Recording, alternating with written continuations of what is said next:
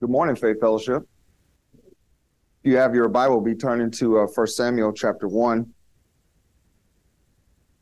Okay, so what we want to do is remember we started off the last time that I was with you guys on our introduction for 1 Samuel. And remember, we kind of just gave just an outline, the boundaries and the borders that we want to have as we kind of navigate this book. And some of those things that we had talked about is that there are interconnected stories throughout Samuel.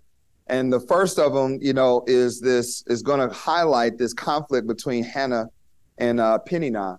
And so the one thing is there's two other conflicts that we'll have, one with the priesthood and then obviously one between Saul and David.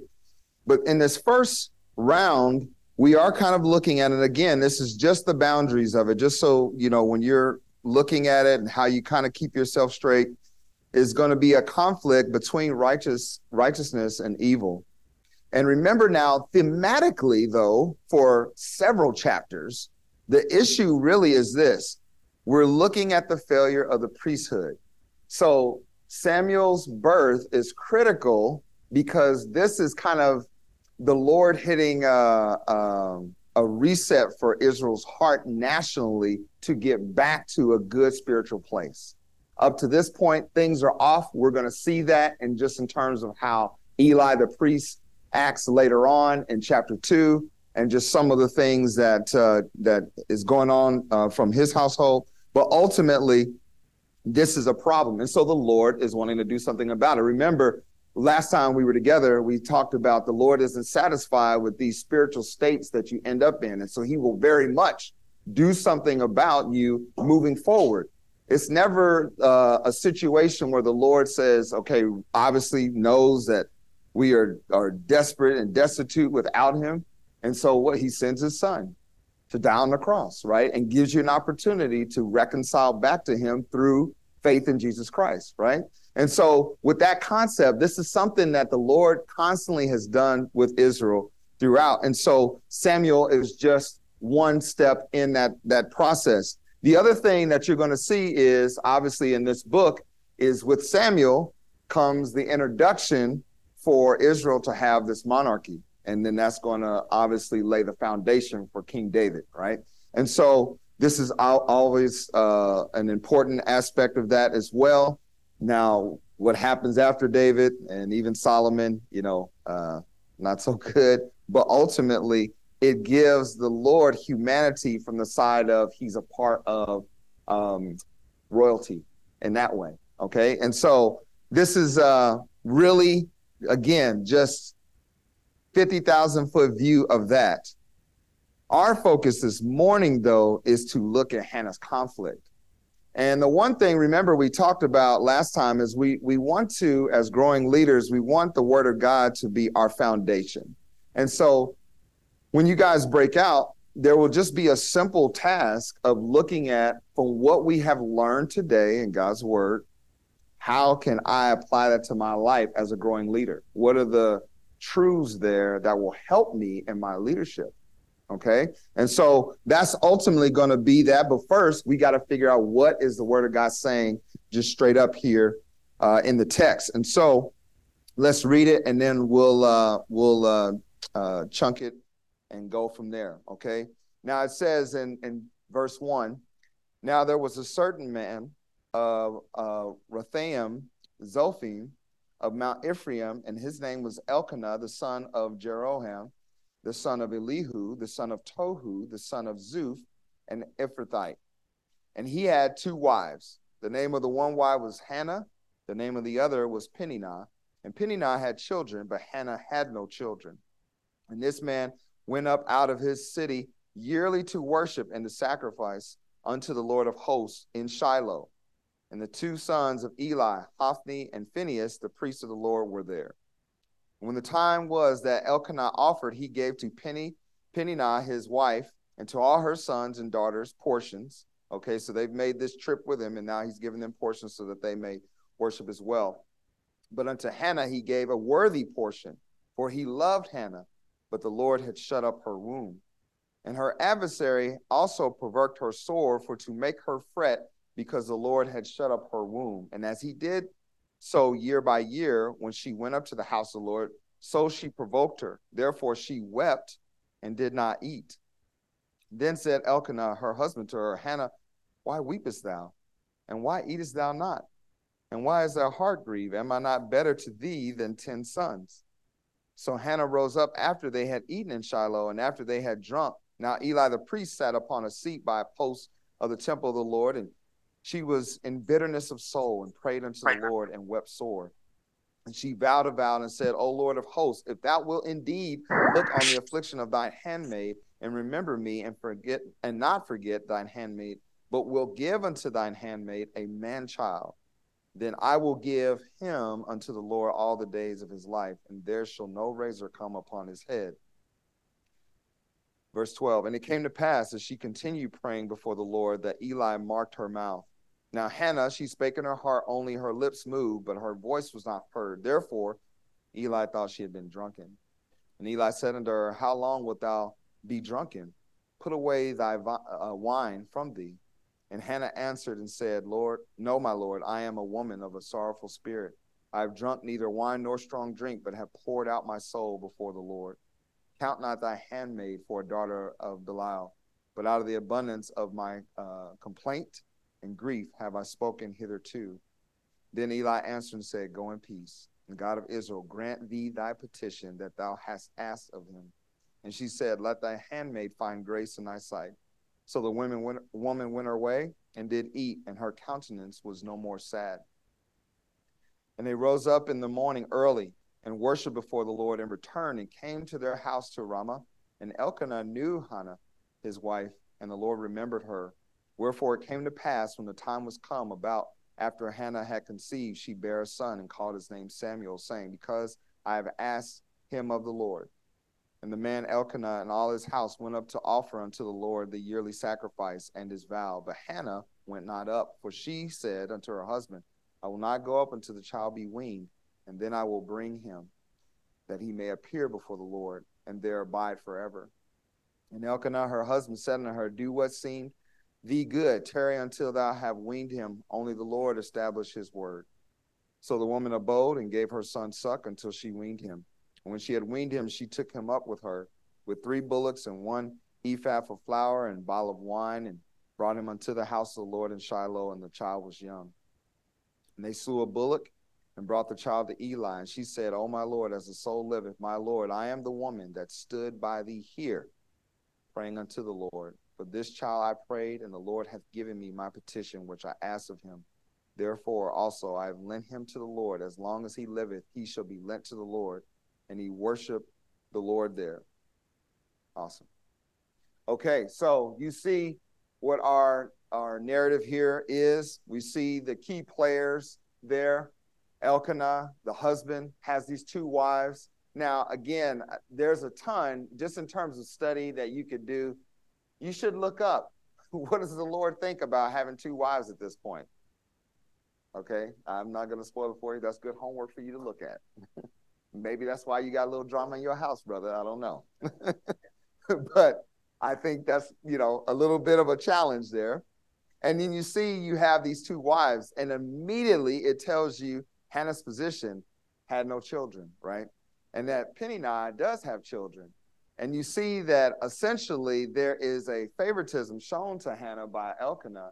And this is something that kind of enrages Peninnah, right? So essentially what she does then is provoke her, because he has something to hold over her head. Obviously, in this culture, this would be something that is a big deal. And so being the fact that you could make an assumption that she's the first wife, she's the one that's loved, and maybe one of the things that Pastor Briscoe had mentioned for his LFBI class is that perhaps that getting Peninnah was as a result of Hannah's barrenness. And so this would obviously just cause tension in the home, right?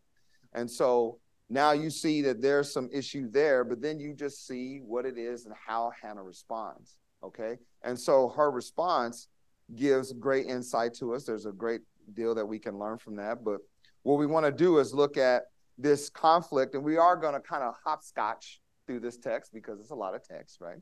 But there's some key things that we want to get out of there. And so we kind of have a simplified outline. And did you guys get a picture of this here? Okay, this is just a simplified way of how we're going to break down this passage. So we got Hannah's barrenness. We'll see that from verses 1 through 8. Then we're going to see Hannah's prayer. We'll see that from 9 through 18. And then Hannah's blessing, verses 19 through 28. Okay, so that's how we're going to chunk this, and then we'll dive into it. So let's start first off here with Hannah's barrenness that we see from verses 1 through 8.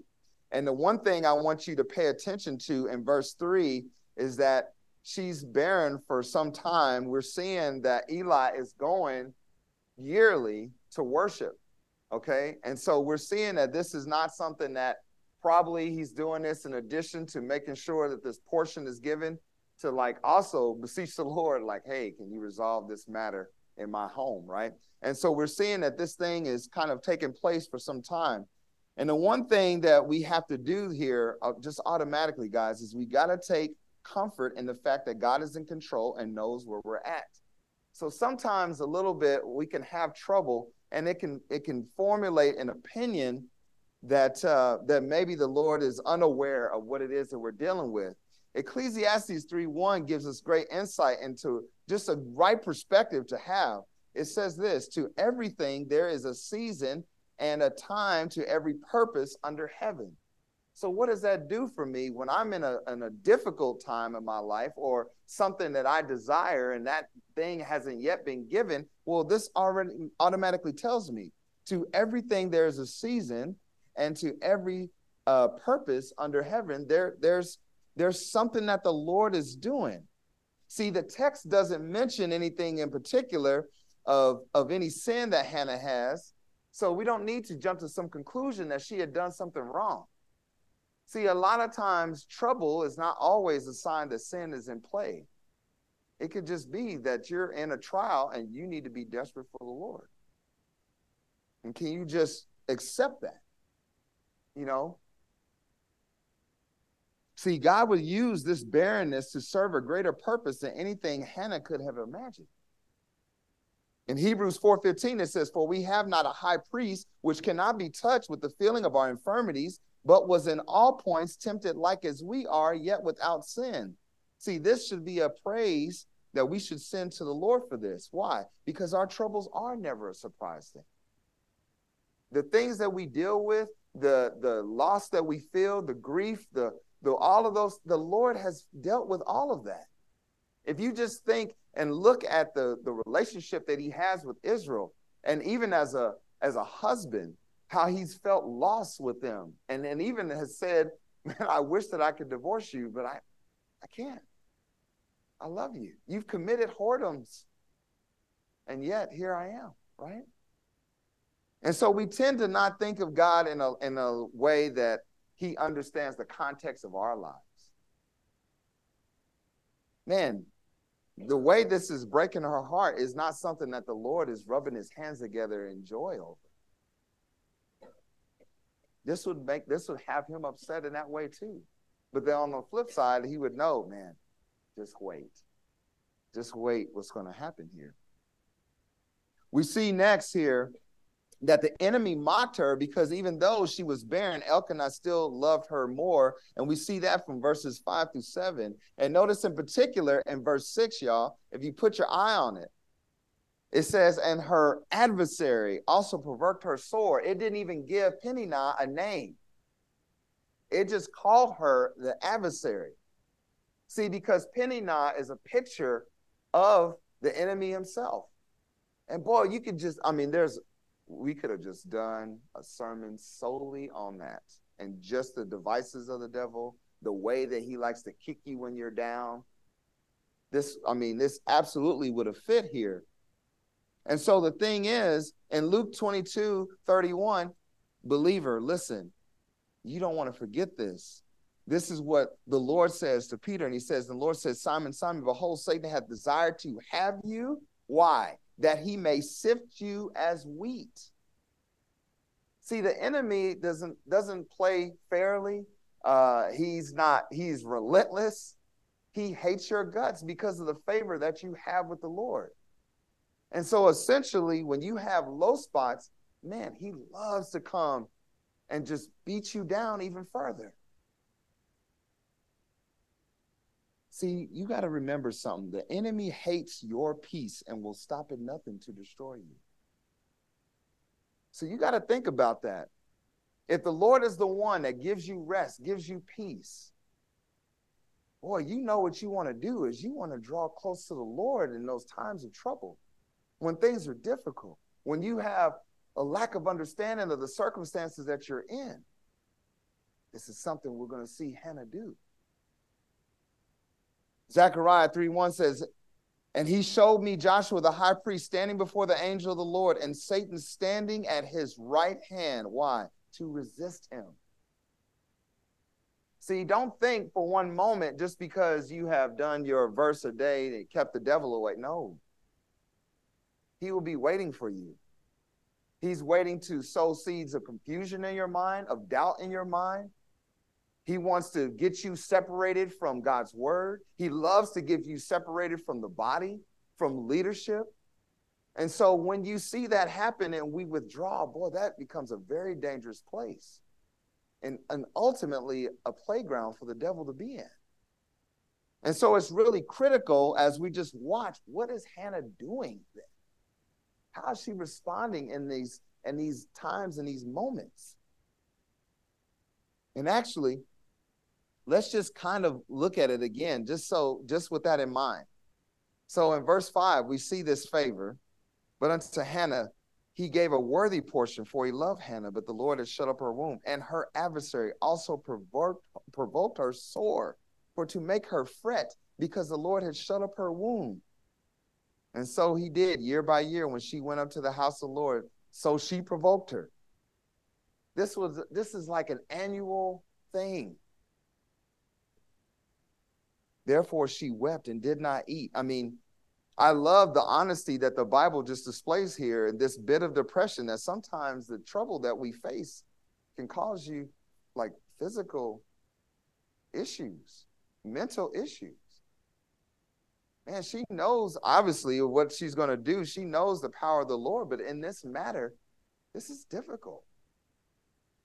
And so this is why my heart this morning is for you to just examine whatever thing that potentially you could be in that's very difficult. And you feel like you're by yourself and, Lord, you haven't given me any peace in. Man, just know that the Lord he knows, hears, he's seen it. It matters to him.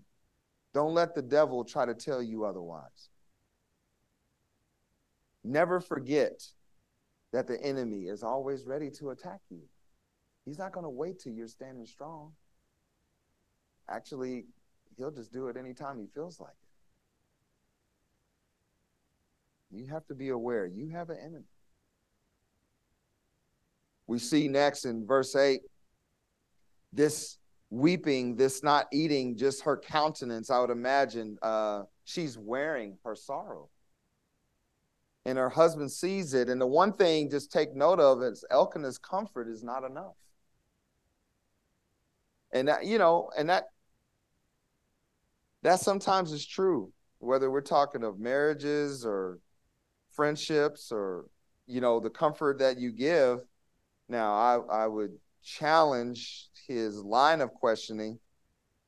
And if I was his leader, I would just say, hey, brother, maybe use some different examples and questions. See, Paul gave us a better insight to just perhaps what Elkanah's approach would have been. Listen to this. 1 Corinthians 9:22 says, to the weak became I as weak. Now, before I finish that verse, let's just look at what Elkanah said. Why weepest thou? Bro, you don't know. I mean, come on, man. Why eatest thou not? Why is thy heart grieved? And you do know, because of this last statement. Am I not better to thee than 10 sons? Come on, man. This is how guys are. clueless. I mean, what, just clueless. Let me just say, I'm sorry for all the husbands in here, to the wives, sisters, my daughters. Forgive us, okay? Grace, we need grace. We can be clueless. See, what he should have done is, as Paul said, to the weak became I as weak. Why? That I might gain the weak. That I might gain them. Isn't it interesting? You don't even see her respond to Elkanah's questions. That I might gain the weak. I am made all things to all men. Why? That I might by all means save some. It may have been better, and husbands, listen to me, it may be better for Elkanah to either have kept silent or just to weep with Hannah. I mean, sometimes there is something going on in the home so much, and your wife is just in this place, and there's a logical way that generally men look at problems. If there's a problem, there is a road to get out of said problem, and let me tell you that I've solved it. Be over it. Let's go. That's generally how we think, right? And that your wife will be ready to kill you when you talk to her like that. Now, listen, I will tell you this. There are absolutely some times, and wives, listen to me. There are absolutely some times the logic of your husband is absolutely correct. And you want to follow that in lockstep because the Lord has given him insight and wisdom in order to say at that moment, hey, this is what it is. Don't dwell here. He's trying to protect you because remember, you have an enemy that wants you to wallow around in those thoughts constantly. So you need to listen to the leading of your husband, of your pastor, of your Bible study leader, discipleship leader. If they give you, man, it's biblical, you can back it up, and you better follow it. That's coming straight from the Lord himself. Elkanah, though, on the other hand, why weepest thou? Why aren't you eating? Why is your heart grieved? Am I not better than thee? Brother, this ain't even about you. Go sit down. See, instead, it would seem that his response is also in frustration of the situation. This is a way that sometimes men don't communicate that well, but he doesn't find any joy in watching his wife in this case. Remember, he loves her. And that saddens him that she's like that. So now he overcompensates. And what he wants in order for himself to feel good with his overcompensation is her response to be better. Right? This is how we are. This is why you get those flowers off, and then you give them, and they go, you're like, oh no, what did I do? I can't do nothing right. Yeah. This is how we get there. Boy, we got to talk a little better. To the weak became I as weak. You don't have to have the answer all the time. It's okay. So out of this section, okay, we got a key point then we have to look at. Hannah's barrenness. The key point is this. Listen to me very carefully. Fruitfulness is sad and should be what brings us to a place of brokenness.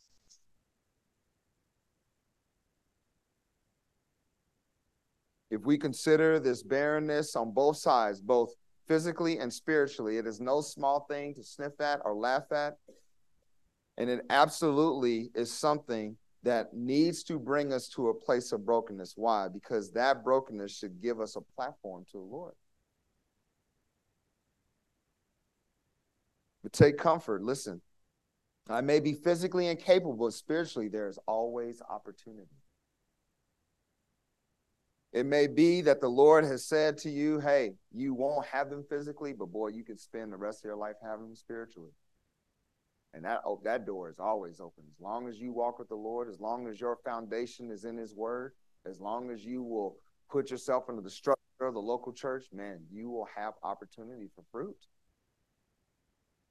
John 15:8 just says this, herein is my Father glorified, that ye bear much fruit, so shall ye be my disciples.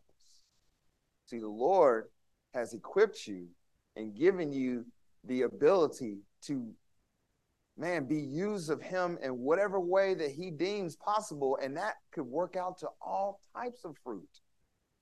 fruit that you don't even understand. These conversations, prayer for people, man, invest in the word of God, Bible study, discipleship, inviting people to church, sharing the gospel straight up. I mean, you have no idea what the Lord has planned for you, which is why, well, if you don't have that kind of fruit, that should make you broken.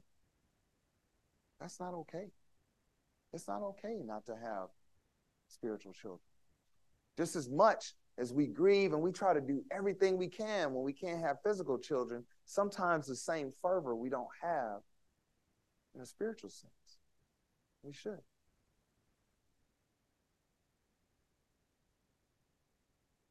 The next section that we want to look at is Hannah's prayer. And as we said, we looked at what her husband tried to do in the way of comfort. And, we're not going to beat the man up. It's just, he did kind of a normal male response.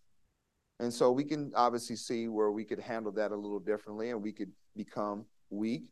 But now let's look at what happens. Remember, I've been kind of alluding to is the fact that what Hannah isn't doing with this brokenness is just wallowing in it and just staying there. Notice what she does here, verses 9 and 10. So Hannah rose up after they had eaten in Shiloh and after they had drunk. Now Eli the priest sat upon the seat by a post of the temple of the Lord. And she was in bitterness of soul, get this, don't miss it, and prayed unto the Lord and wept sore. Don't miss that Hannah did not choose to retreat from the Lord, but rather she sought him out.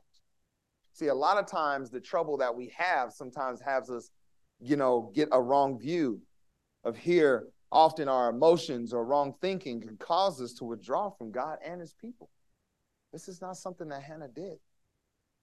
See, the Lord will allow difficulty in your life in order for you sometimes to open up.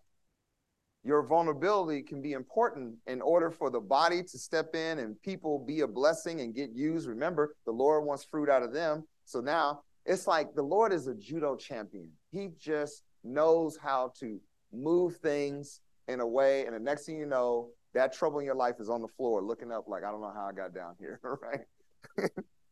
And so it's beautiful just to watch all the layers of what happens when you are having trouble and then how the body responds, how the word of God becomes a comfort, what happens to your own mind state, the way that now you feel more connected. You actually have community. When everything was good and we were side hugging and praise the Lord and I'll see you next Sunday, it's different when things get real at home and that person is just sitting with you crying. They brought you food.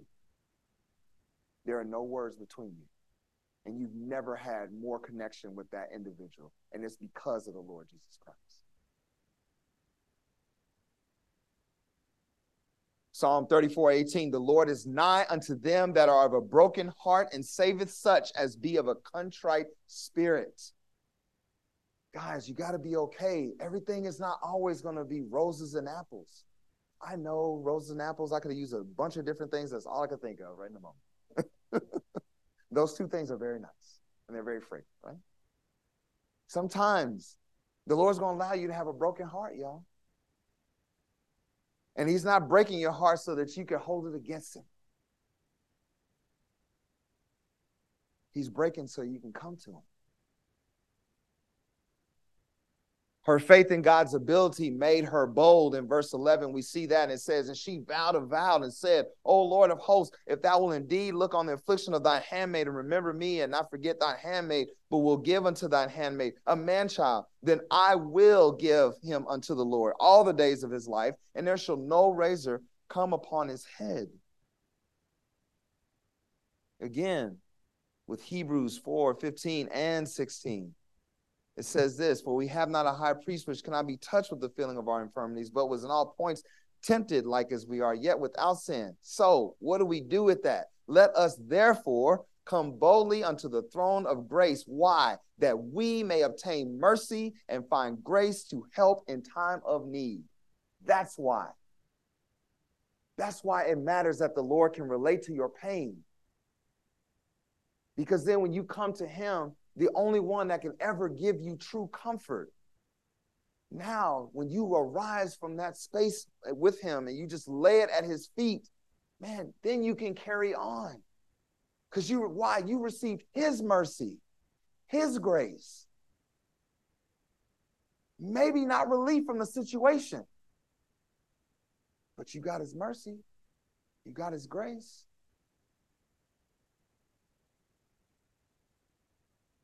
Her faith in God provided her with comfort. Psalm 62:8 says, trust in him at all times, ye people. Pour out your heart before him. God is a refuge for us. Selah. And so this leads us to our next key point. Brokenness should be a path to God, not a roadblock to his mercy. Brokenness should be a path to God, not a roadblock to his mercy. This is why you can't run away from him. It is to your destruction if you do that. Run to him, not from him, not from his people, not from his leaders. Man, seek the counsel of the Lord. Your time in the word, man, often you're going through a difficult time, and that time in the word, it can be tough because you're distracted mentally. You've read the same passage 3 or 4 times, and you couldn't tell a one sentence in what you just read. But I'm telling you, show up, meet the Lord. Meet with the Lord. Listen, be desperate for God's comfort when you need it most. This is what we're watching out of this woman. It's an incredible journey that she's on. There's embarrassment and shame, and the enemy is kicking her while she's down. And the thing that she does is take all of that hurt to the Lord with boldness. It's incredible. Let your brokenness be a path for you. The next section is Hannah's blessing. That we see that from 19 through 28. So this is the rest of it. And so now, this might be my favorite part. Her worship came before her blessing. This is incredible. Because a lot of times, it's like, I will praise you. I was that kind of kid, you know. I liked He-Man action figures. And when I remember one Christmas, I got them, and I was just like, Mom, I love you. It was so much joy because I got, you know, Hordak and He-Man and whatever characters were, you know, there was the set. Now I'm like a kid. This is, you know, just ignorant kid stuff. I'm professing my love now because I received something, not just because, Mama, I actually love you. Your pancakes still to this day, fire, glycerin, incredible pancakes. And so why can't I tell her that then? It's how we are, though. Listen, look at what she does now.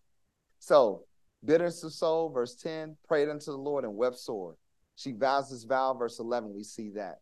Then we go all the way down after this nice dialogue that she has with Eli. And Eli, even as she checked with the priest there, and the priest says, hey, man, go in peace. You got it. It's beautiful. She's in alignment with leadership. She's in alignment with the Lord. Guys, don't miss that. And then what happens? Verse 19, and they rose up in the morning early and worshiped before the Lord and returned and came to their house in Ramah. And Elkanah knew Hannah, his wife, and the Lord remembered her. All in the same verse. But the thing that happened first, y'all, and here's the order. Get this down. I want y'all to write this down. Notice the order. Be desperate. Be prayerful. Then decide to worship before you have an answer. Be desperate. Be prayerful. Then decide to worship before you have an answer. And just watch how the Lord moves in your life. Psalms 5:3 says, my voice shalt thou hear in the morning, O Lord. In the morning, listen, will I direct my prayer unto thee. and will look up. What's that look up, boy? That's the expectation. When you look up to the Lord, you like, it's not like you trying to size him up. No, you like, I'm looking up because you're the one. That's the only reason I can lift my head. I just always imagine the Lord sometimes, even with me, right? When you get low and then he just lifts your head with his hand, just gently, you know? I love that. I love those moments when it is evident that the Lord is doing that. And he's like, son, hey, oh, look at me. It's okay. You're okay. I'm with you. I got you. Let's go. Deuteronomy 4:29, but if from thence thou shalt seek the Lord thy God, thou shalt, y'all know how I feel about it, thou shalt find him. If thou seek him with all thy heart and with all thy soul, perhaps your brokenness will be the first time in a long time that you are truly crying out like, Lord, I need you to step into the situation. And that's okay. There's no shame in that. Listen, when things are going good, human nature is we kind of just leave the Lord by the wayside. So sometimes you need a trial to just remind you, I only have the Lord. I only have the Lord. And he is faithful to be there. He will meet me in that spot that I'm at. And he will answer me and he will lift my head. I shall find him. But listen, it's the if though that's troubling. If thou seek him with all thy heart and with all thy soul. So if I don't do that, do I find him? That's what I'm saying. The if is there. It's 2 letters. It's important. Now, something else. Maybe, no, this is my favorite part. I love that, but then I love this too. She prepared her blessing to become an offering. Now, just, I'm going to take a drink and let y'all marinate like chicken. That's going to be grilled later. She prepared her blessing to become an offering. Do you do that with your blessings? Or you just say, mine, like the He-Mans? Because mama didn't get to play with them because I was very busy. And I wasn't one of those kids, the kids that just crash them together. I'm like, something's wrong there. You have to move their arms and their legs individually. What's wrong with you? Stop, Just look. I was, I was the little, what is that? Those things that fly in the camera deals that everybody uses now. Drone. I was the drone because I would pose them. Me and Rashad, boy. Weird kids. But no, seriously. She prepared her blessing to become an offering. Listen, this is what I want you to do. If you've never done that, I want to challenge you. Use your blessings for his purpose. The thing you asked him for and he delivered on, you need to ask him, how can I use this for your glory? I'm grateful for it. Thank you. But now I want to give it back to you. Malachi 3:8-10 is a great reminder. It says, will a man rob God? Yet ye have robbed me. But you say, wherein have we robbed thee? In tithes and offerings. You are cursed with a curse, for you have robbed me, even this whole nation. Bring ye all the tithes into the storehouse, that there may be meat in my house, and prove me now herewith, saith the Lord of hosts, if I will not open you the windows of heaven and pour out a blessing, that there shall not be room enough to receive it. See, when you surrender your blessings to him, the way that he uses them, man, produces these results. You're just like, I had no idea. I had no idea. Maybe that car that you just got is so that somebody else can get to church. Not just you. Maybe the home you got is a place that Bible studies need to happen, that the gospel gets taught from. that you get a chance to prepare your messages, that you get to counsel from that place. Man, use it. It's an inanimate object, but man, don't just heap it to yourself and just have this kid-like thing, mine. It's not yours. The Lord gave it to you. So surrender it to him. Your children, your marriages, your job.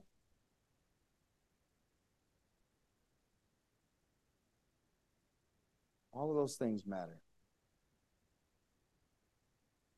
As we come very close to the end there in verses 27 through 28, she followed through with what it is that she said.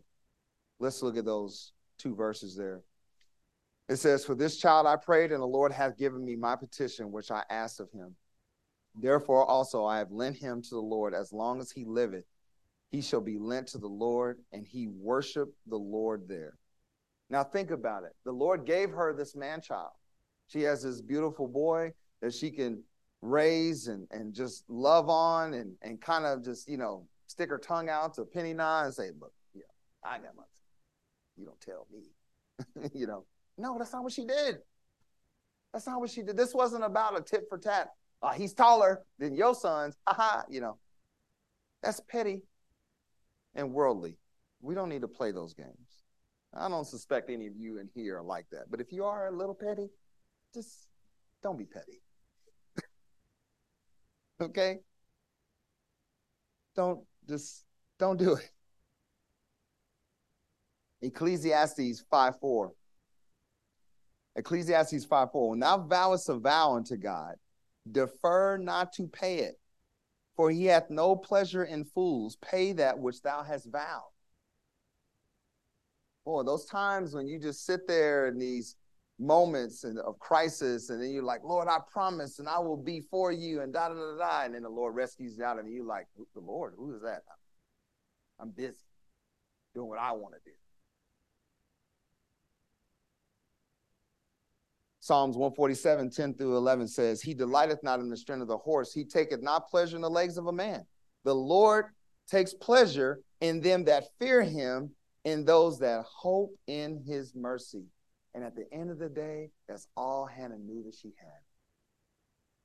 Is perhaps if I just pour my heart out to the Lord, I come before him boldly, and perhaps he would give me that. And if he does, I'm going to make good on my part. Man, she did. So it's the last key point. God's grace and mercy toward you will always benefit more than you.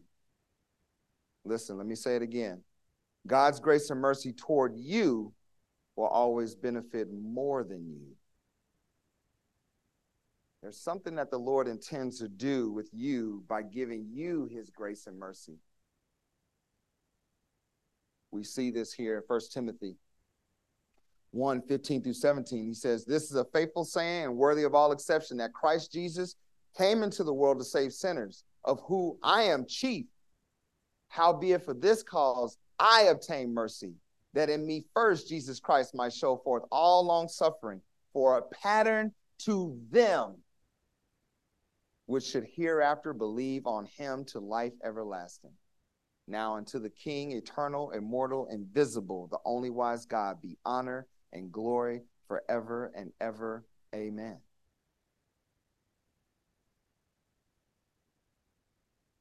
You want to have a reference of God's grace and mercy. And listen, you may have gotten it in salvation, but you still need it for the other situations you face in life. You want to have that pattern. The struggles and difficulties that you guys face will very much be comfort to other people who may be going through the exact same thing. So how do you tell them how it is that you made it? It's got to start with God's grace and mercy. It ain't because you figured it out. That's to your glory. It has to be that ultimately you say, "Man, God moved in this situation. Let me tell you how it is that I got here. And it didn't destroy me.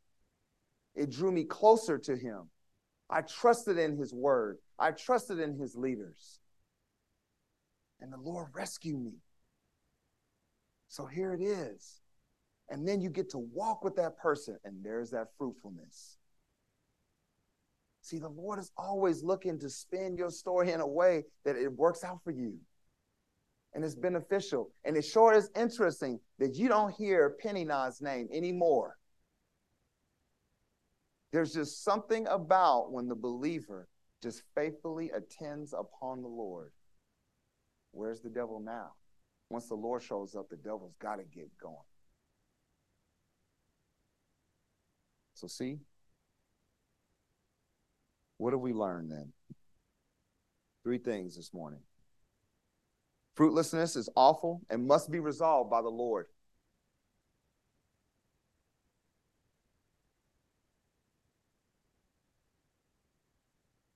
Brokenness is a necessary heart attitude for dependence on God.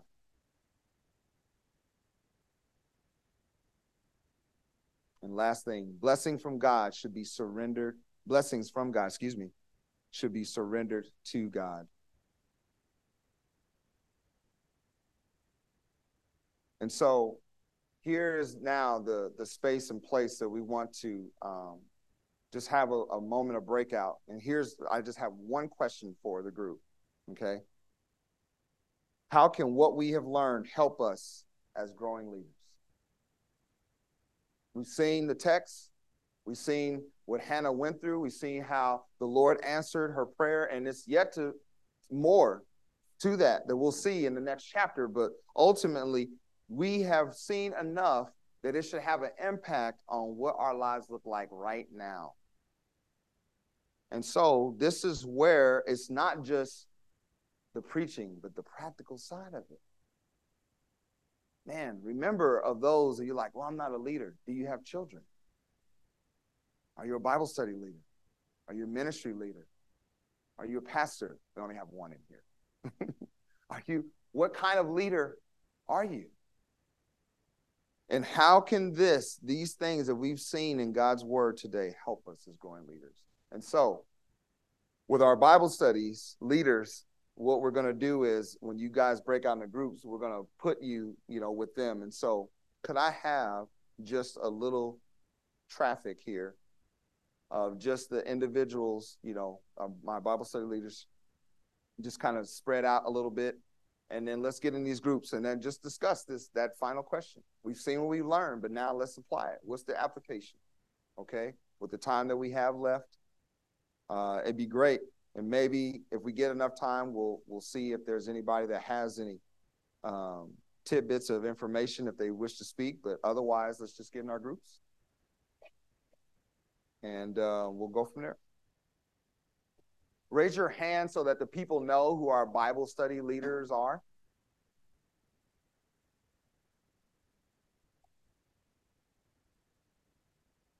Nathan Murray is one.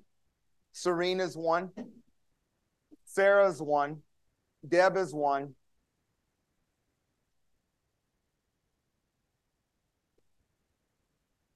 Pastor James, always.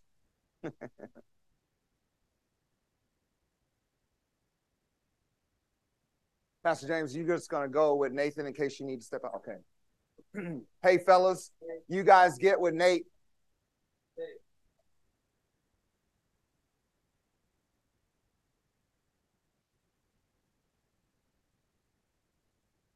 Okay, and then Rosie.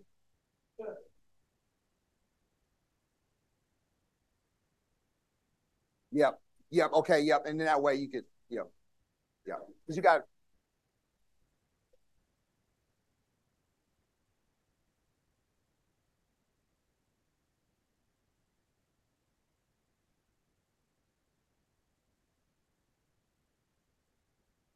Huh?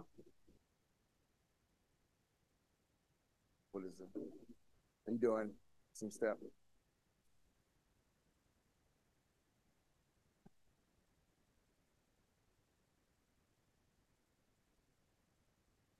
Yeah. Oh, I don't think that last question is on a slide. Hey, let me tell you what the one question was again. How is what we learned today, okay, help us as growing leaders? How does what we learned today help us as growing leaders? Okay.